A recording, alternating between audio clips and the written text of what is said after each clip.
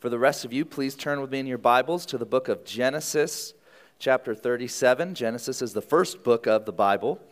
We'll be starting in chapter 37 this morning. Man, it is a joy to come to be with my church family this morning. It's a joy to show up and come for life group and see the church just full of people meeting in their life groups. And so I just want to commend you all for just being a part of that. You're doing it. I mean, this is what we're called to do, is to be in relationship with one another, to pray for one another, to walk alongside each other, to bear one another's burdens. And so to see that and to see that thriving in our church, it just brings me so much joy. And just want to kind of say that whenever that kind of discipleship is happening and thriving, we know we have an enemy who doesn't want that to happen, and he's going to try to do what he can to mess it up. And oftentimes that just kind of looks like you know what, yeah, don't go this morning. You don't have to go this morning. And then that kind of snowballs, and they won't really miss you. You've had a big week, and I know that because I feel those things sometimes. And so I know that's what the enemy wants to do. And so I just want to encourage you to continue on in that discipline. Make it a discipline, make it a habit, make it just every Sunday you're here, and let's keep that going. But just want to commend you and say, good work, Rock Prairie. Also, before we jump into the sermon, I need to clear up a couple wrestling-related things from last week. So first of all, my dad wanted to make it clear, because I shared the story last week about my dad's family going to see professional wrestling on Christmas morning. And he wanted me to make it clear that was not his idea. It was his Aunt Ruth's idea, actually, and she was awesome. So, but it was not his idea, and he just wanted to make that very clear, because I think several of you came up to him after the service and were like, "So you took your family to wrestling on Christmas morning?" He said, "No, it wasn't me. It was my Aunt Ruth, who was awesome." But and then secondly, it came to my attention. I didn't know this. There was a wrestler called Jake the Snake, right? Who knew that? Did anyone know? Yeah, but you should have told me that as I was preaching. I did not know that, so I apologize for that glaring oversight, because that would have fit just in perfectly with what we were saying last week. And if you have just no idea what I'm talking about because you missed last week, I guess you're just going to have to go back and watch it, and all this will make sense. But right now we need to move on, because we have a lot of ground to cover with the story of Joseph. I don't know what I was thinking when I said that we were going to do Joseph in 1 week. Joseph's story takes up the last 14 chapters of Genesis, and I struggled to get through 14 verses many Sundays. And so we are going to, Lord willing, with God's help, cover briefly these 14 chapters, and we're going to talk about the life of Joseph. And so I gotta quit stalling here. We got to get into it. So hopefully you've turned to Genesis chapter 37. That's where we're going to start. I will pray for us, and then we will get rolling here. So bow your heads with me one more time. Heavenly Father God, we do praise you for your goodness to us. And we, just like we sang, will get to praise you forever and ever and ever. And so just tune our hearts to that right now, God. Tune our hearts to desiring to praise you, to desiring to give you worship. Lord, I say so often, my heart agrees with the hymn, prone to wander, Lord, I feel it, prone to leave the God I love. Take my heart, Lord, take and seal it for thy courts above. God, do that for us this morning. Just give us a hunger for you, God. We confess, we hunger for so many things that are less than you, God. We hunger for so many things that do not satisfy, and you are the one who satisfies. And yet we often turn to you last, or sadly, not at all. And so forgive us for that, God. And just this morning, in this moment, give us a desire to hear from you in your word. Help me as I preach, God. Give me a humility, guard my tongue, and Lord, we just want to hear from you. We want your spirit to move. This all means it's just empty words, if not for your spirit taking these words through your word and applying them to our hearts. and we can't conjure that up, God. We can't manipulate that somehow, God. That has to be a work that you choose to do. So we just ask humbly that you would freely choose to bestow your Spirit on us this morning in a special way, even as we acknowledge we are, as believers, filled with the Spirit. We just ask that this morning we would have a true sense that you are moving and working in this place, God. We need you. We pray in Jesus' name. Amen. About a month or so ago, as we were talking about heaven, one of the resources I recommended, one of the people I quoted was Joni Eareckson Tada. Just is a phenomenal voice about that topic specifically. But her story, I don't remember how much I shared of her story, and if I can't remember what I said, you guys probably can't remember it either. So I want to share a little bit of her story this morning, that she was a teenage girl, 17 years old, like any other teenage girl, and one day she went swimming in the Chesapeake Bay and dove in and didn't realize how shallow the water was that she dove into, and she ended up as a quadriplegic. She had a broken vertebrae that left her paralyzed from the shoulders down. Just a complete freak accident. I mean, just imagine just 1 minute swimming with your friends, enjoying life. The next minute, your whole life is changed forever, seemingly randomly. I mean, can't imagine. And for several years, she struggled. She writes with anger and depression and suicidal thoughts. I mean, she didn't understand why God would allow something like that to happen to her.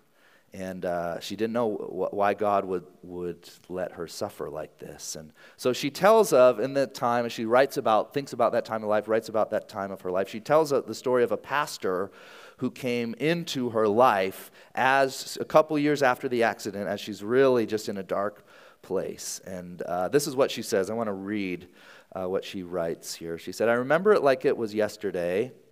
I was fresh out of the hospital, barely out of my teens, sitting at our family table with my friend, the pastor, with our Bible and sodas." She said, "We had become acquainted when he heard I had tough questions about God and my broken neck. He also knew I wasn't asking with a clenched fist, but with a searching heart. So Steve, the pastor, made a bargain with me. I'd provide sodas and my mother's BLT sandwiches, and he would provide, as best as he could, answers from the Bible." And this is what she said to him. She said, I always thought God was good, I said to him. But here I am, a quadriplegic, sitting in a wheelchair, feeling more like his enemy than his child." I wonder if you've ever felt like that. "Didn't he want to stop my accident? Could he have? Was he even there? Maybe the devil was there instead." And imagine being that pastor. Well, think about what would you say to this young girl in her wheelchair. This is what the pastor said. "That night, Steve leaned across the family table and said, 'God put you in that chair, Joni. I don't know why, but if you will trust him instead of fighting him, you will find out why. If not in this life, then in the next. He let you break your neck, and perhaps I'm here to help you discover at least a few reasons why.'" Steve paused and then summed it up with 10 words that would change my life. Here's the 10 words. "God permits what he hates to accomplish what he loves." I want to say that again. God permits what he hates to accomplish what he loves. And we see that certainly in Joni's life. Since that accident, she's gone on to start an international ministry, reaching people all over the world with the good news of the love of Jesus. She's written 40 books at the beginning. Before the voice recognition technology was available, she would write with a pen in her mouth. She's written over 40 books. She's delivered over 100,000 wheelchairs to paralyzed kids all over the world. And I heard her speak a few years ago at a conference, and I've just never seen anyone radiate the love of Jesus like that before. And she's just one example of this principle that God permits what he hates to accomplish what he loves. And those 10 words sum up the life of Joseph better than anything else I can think of. Joseph spent a good chunk of his life in the pit, both literally and figuratively. And for a good chunk of his life, it felt like he was just needlessly and senselessly suffering. Why did God let Joseph get sold into slavery by his brothers? Why did God direct him to Potiphar's house where he'd be repeatedly sexually harassed until Potiphar's wife accused him of rape, which gets him thrown into jail? Why did God allow Joseph to interpret the cupbearer's dream in prison, seemingly as key out, only to have him forget Joseph, leaving him sit in that cell just for 2 more years? Why? Because God permits what he hates to accomplish what he loves. That's the story of Joseph. And I believe that's why we have this story, this incredible, remarkable story. Because Joseph isn't the only one who spent time in the pit. And to quote another amazing teacher, this one in our church, Jeannie Watson, sometimes we fall into the pit, sometimes we're pushed into the pit, and sometimes we just take a running leap and jump right into the pit. And the question is, where is God in the pit? Why does God allow bad things to happen to his children?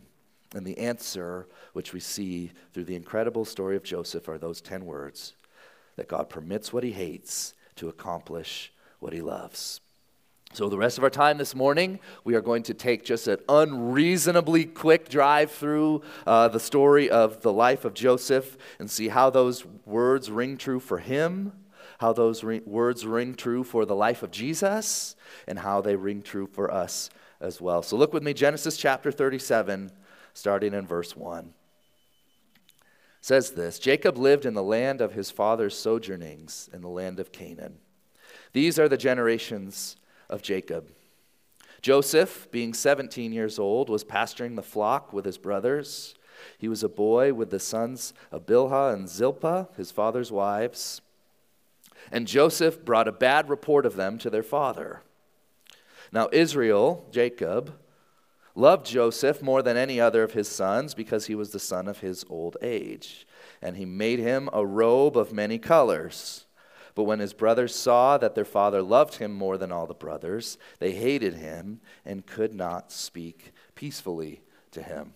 So still, as we've been studying the family tree of the life of Jesus, and as we have been looking at this family that for whatever reason God chose to make a promise with, that one day every nation on the earth would be blessed through this family.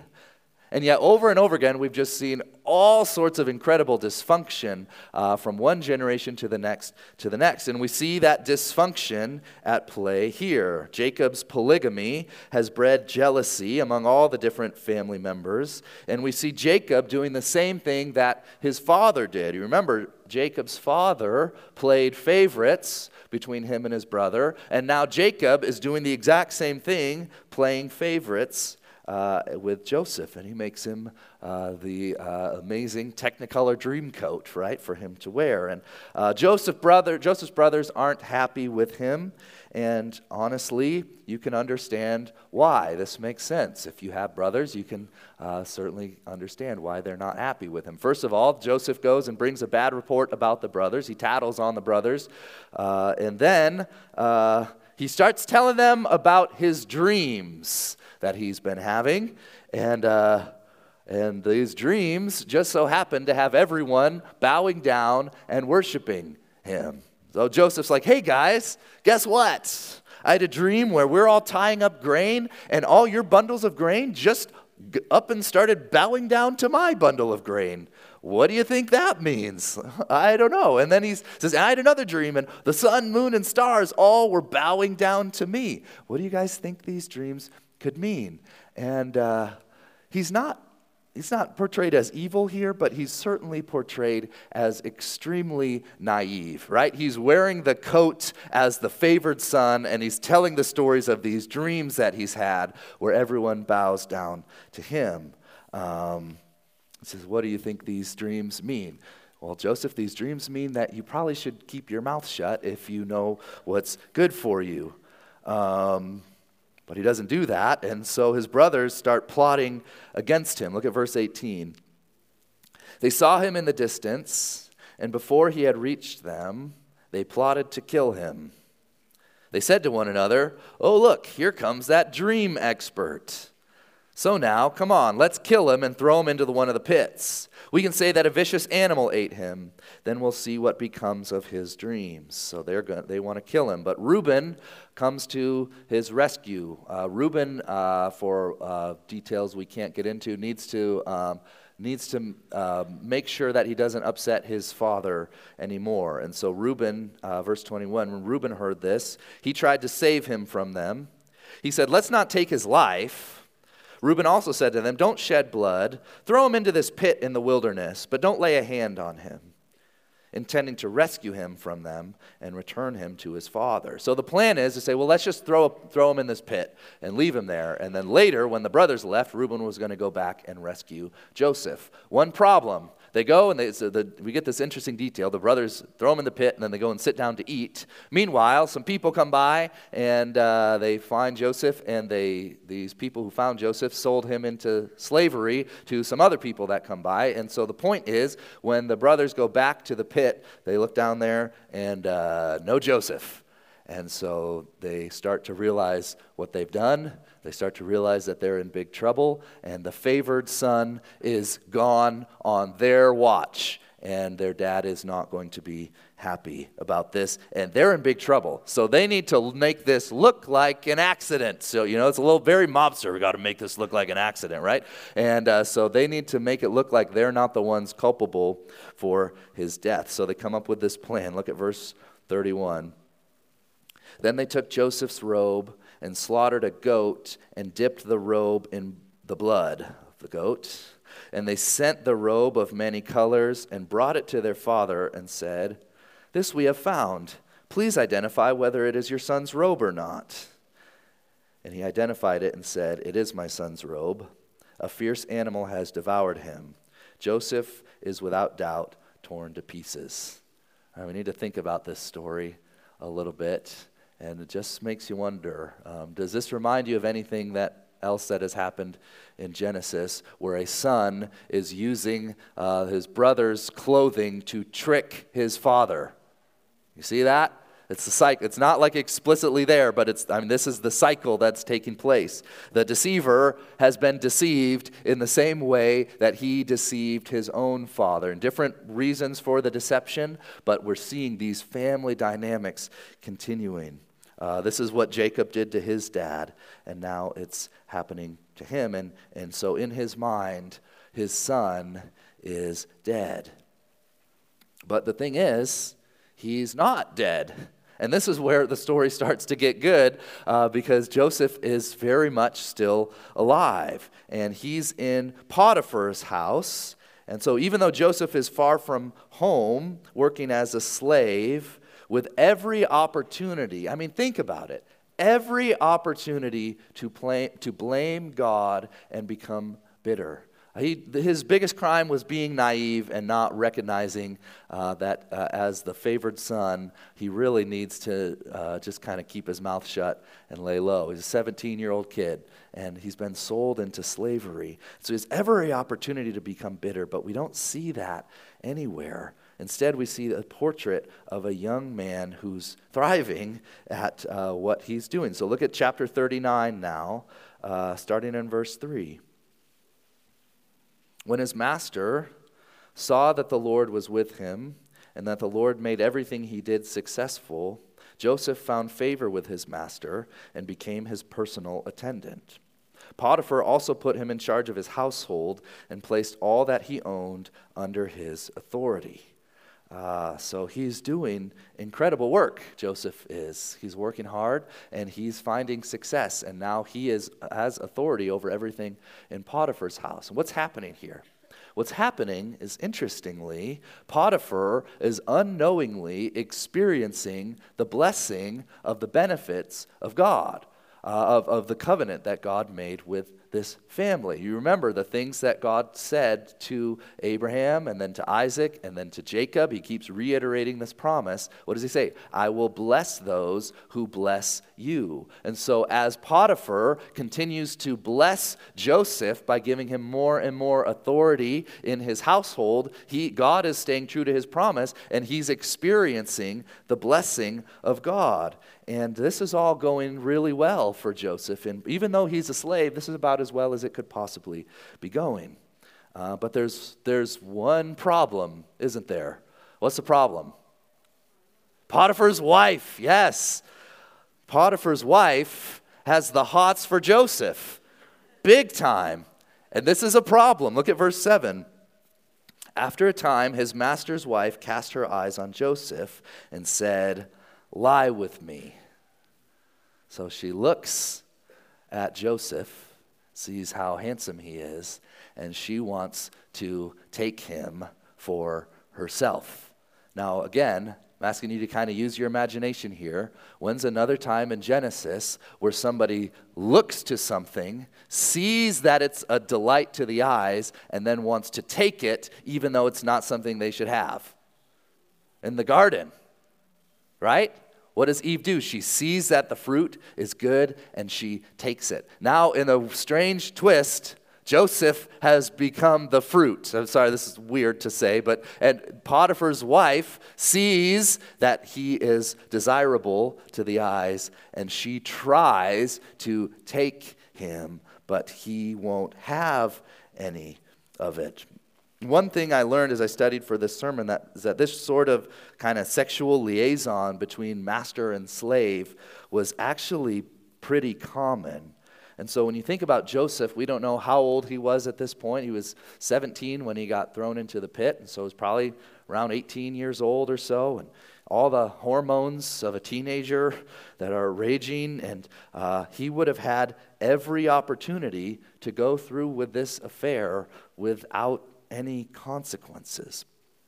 Day after day, she tries to get Joseph to sleep with her, and day after day, he rejects her. Why?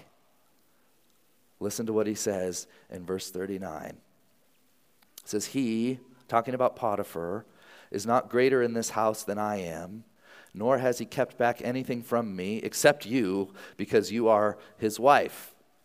Okay, look at this again. So Potiphar has given Joseph everything except for what? One thing that he's tempted to have.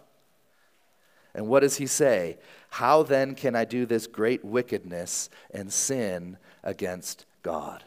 Do you see the garden story playing out in two ways now? It's just like brilliant literature. We have Potiphar's wife who sees Joseph and is trying to do everything that she can to take him for herself. Meanwhile, we see Joseph, who has been given everything in Potiphar's house except for one thing. And what does he say? How can I do this great wickedness and sin against God? So he actually refuses to sin. I can't do this, he says, because it would be a sin against God. And it's just incredible because you think about how he might be feeling in this moment as he's away from home, sold into slavery. Temptation right there in front of him. And I'm sure the question, just like the snake whispering into Eve, does God really want you to be happy? Is God really taking care of you? Is God really giving you everything you need? No, God's trying to withhold something from you. I mean, if God cared about you, you wouldn't be here in Egypt. You're a slave. God has forgotten you.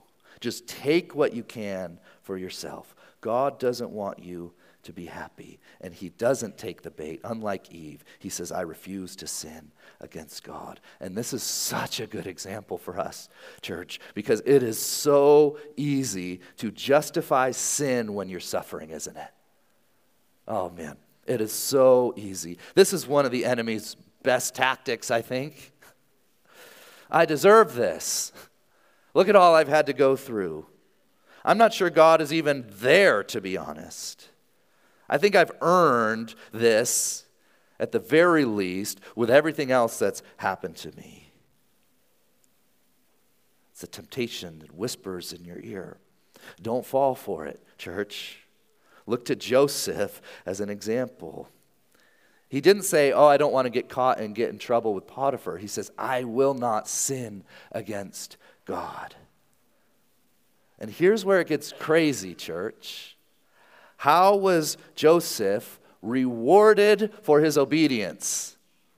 Prison, yes, Bennett, very good. He's thrown in jail. Some reward, huh? Some reward for obedience. Actually, yes.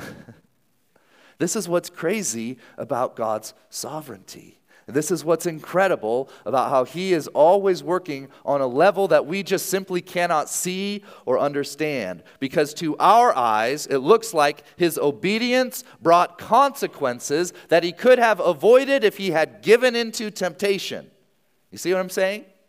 It looks like to us, if he would have just given in, he wouldn't have had these consequences. But that's not the whole story. If he had given in to temptation, what would have happened? He would have been stuck in slavery, both literal slavery and spiritual slavery, right? He would have literally remained a slave in Potiphar's house when that wasn't God's plan for Joseph. And then at the same time, he would have been stuck in this like sexual slavery to Potiphar's wife that may have been enjoyable for a season, but was so far short of the plans that God had for him. So instead, his obedience brings what appear to be consequences in the short term, but actually set him free. And the lesson for us is this: giving in to temptation, whether it's sexual temptation or any other temptation, might appear to not have consequences, but it always brings slavery. Fleeing from temptation, like Joseph literally did here as he flees, might appear to bring consequences sometimes, but it actually always brings freedom. So Joseph now is in prison, but he's actually freer than if he was continuing in bondage in this illicit relationship with Potiphar's wife. So he's in prison, and God hasn't forgotten him. Look at verse 20 of chapter 39. I love this. And Joseph's master took him and put him into the prison, the place where the king's prisoners were confined, and he was there in prison. Verse 21.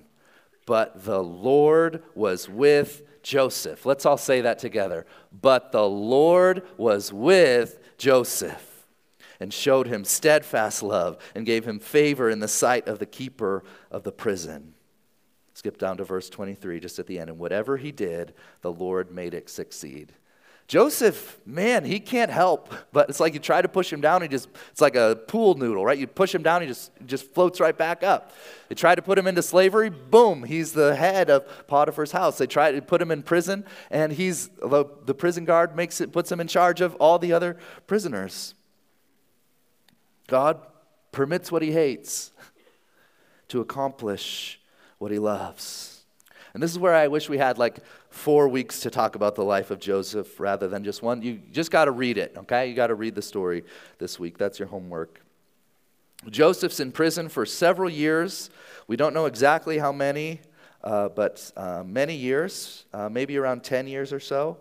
And then through God's providence, he's able to interpret the dreams of the chief cupbearer to the king and the chief baker to the king. And the cupbearer promised Joseph that he would remember him when he got out. And then the text just tells us, and he forgot Joseph. And then just right later on, we read, and he was in prison for 2 more years. Can you imagine? Again, it's like, okay, like God's been with me this whole time. Here's my ticket out. I just got to interpret this dream for a guy who's got the ear of the king. Surely he'll give me a good word. And he just simply forgot him.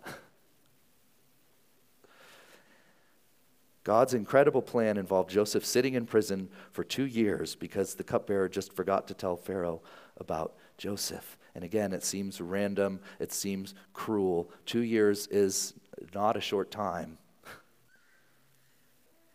But then it changes. Pharaoh has a dream.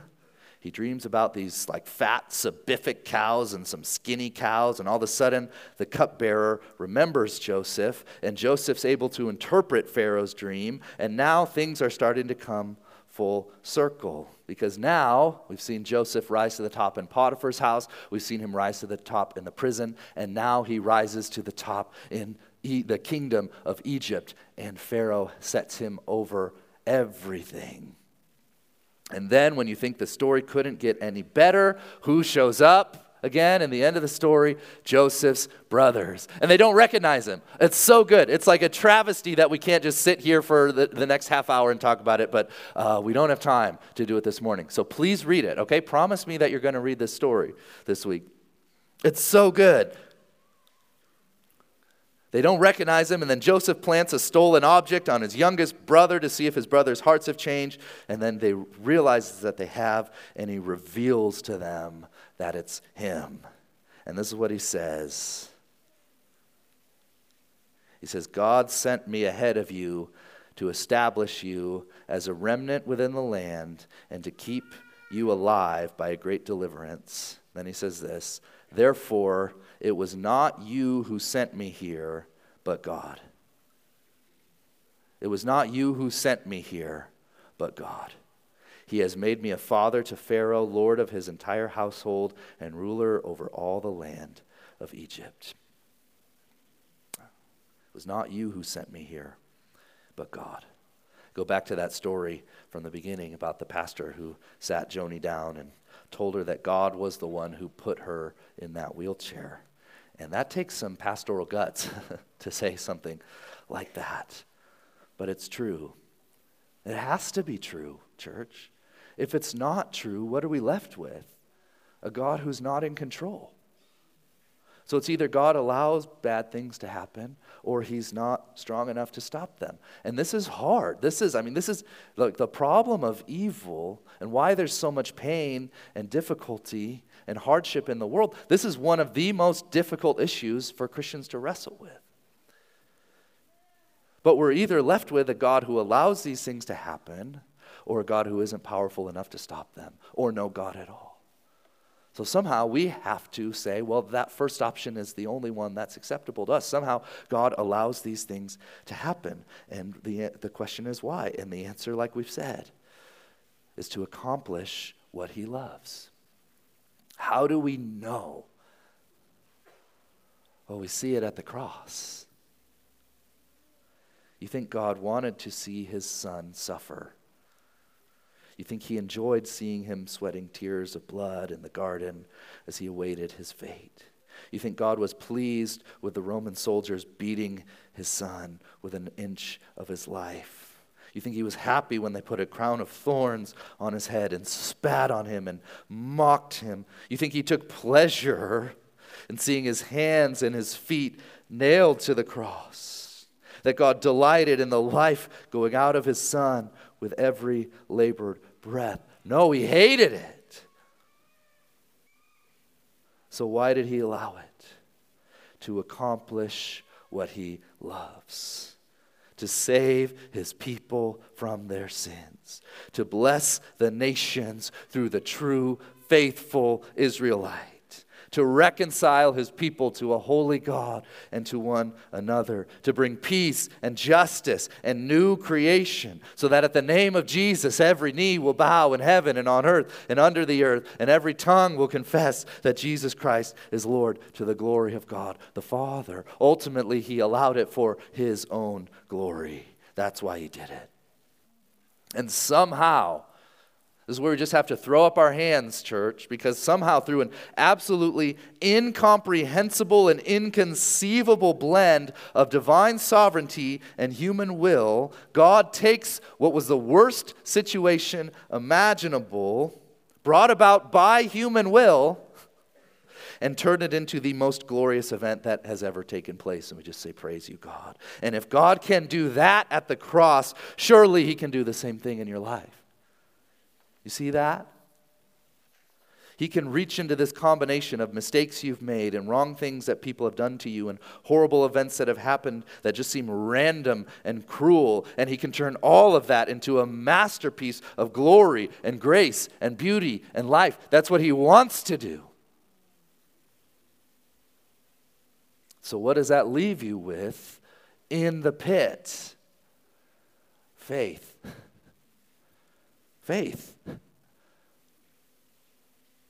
When you're in the pit, when it feels like the hand of God himself has turned against you, it takes faith to believe that somebody who was born over 2,000 years ago and died and supposedly rose from the dead, that is the answer. It's hard to believe sometimes. It takes faith. You don't have to believe it. You can choose to believe that life is random. There's no greater purpose than what you make of it.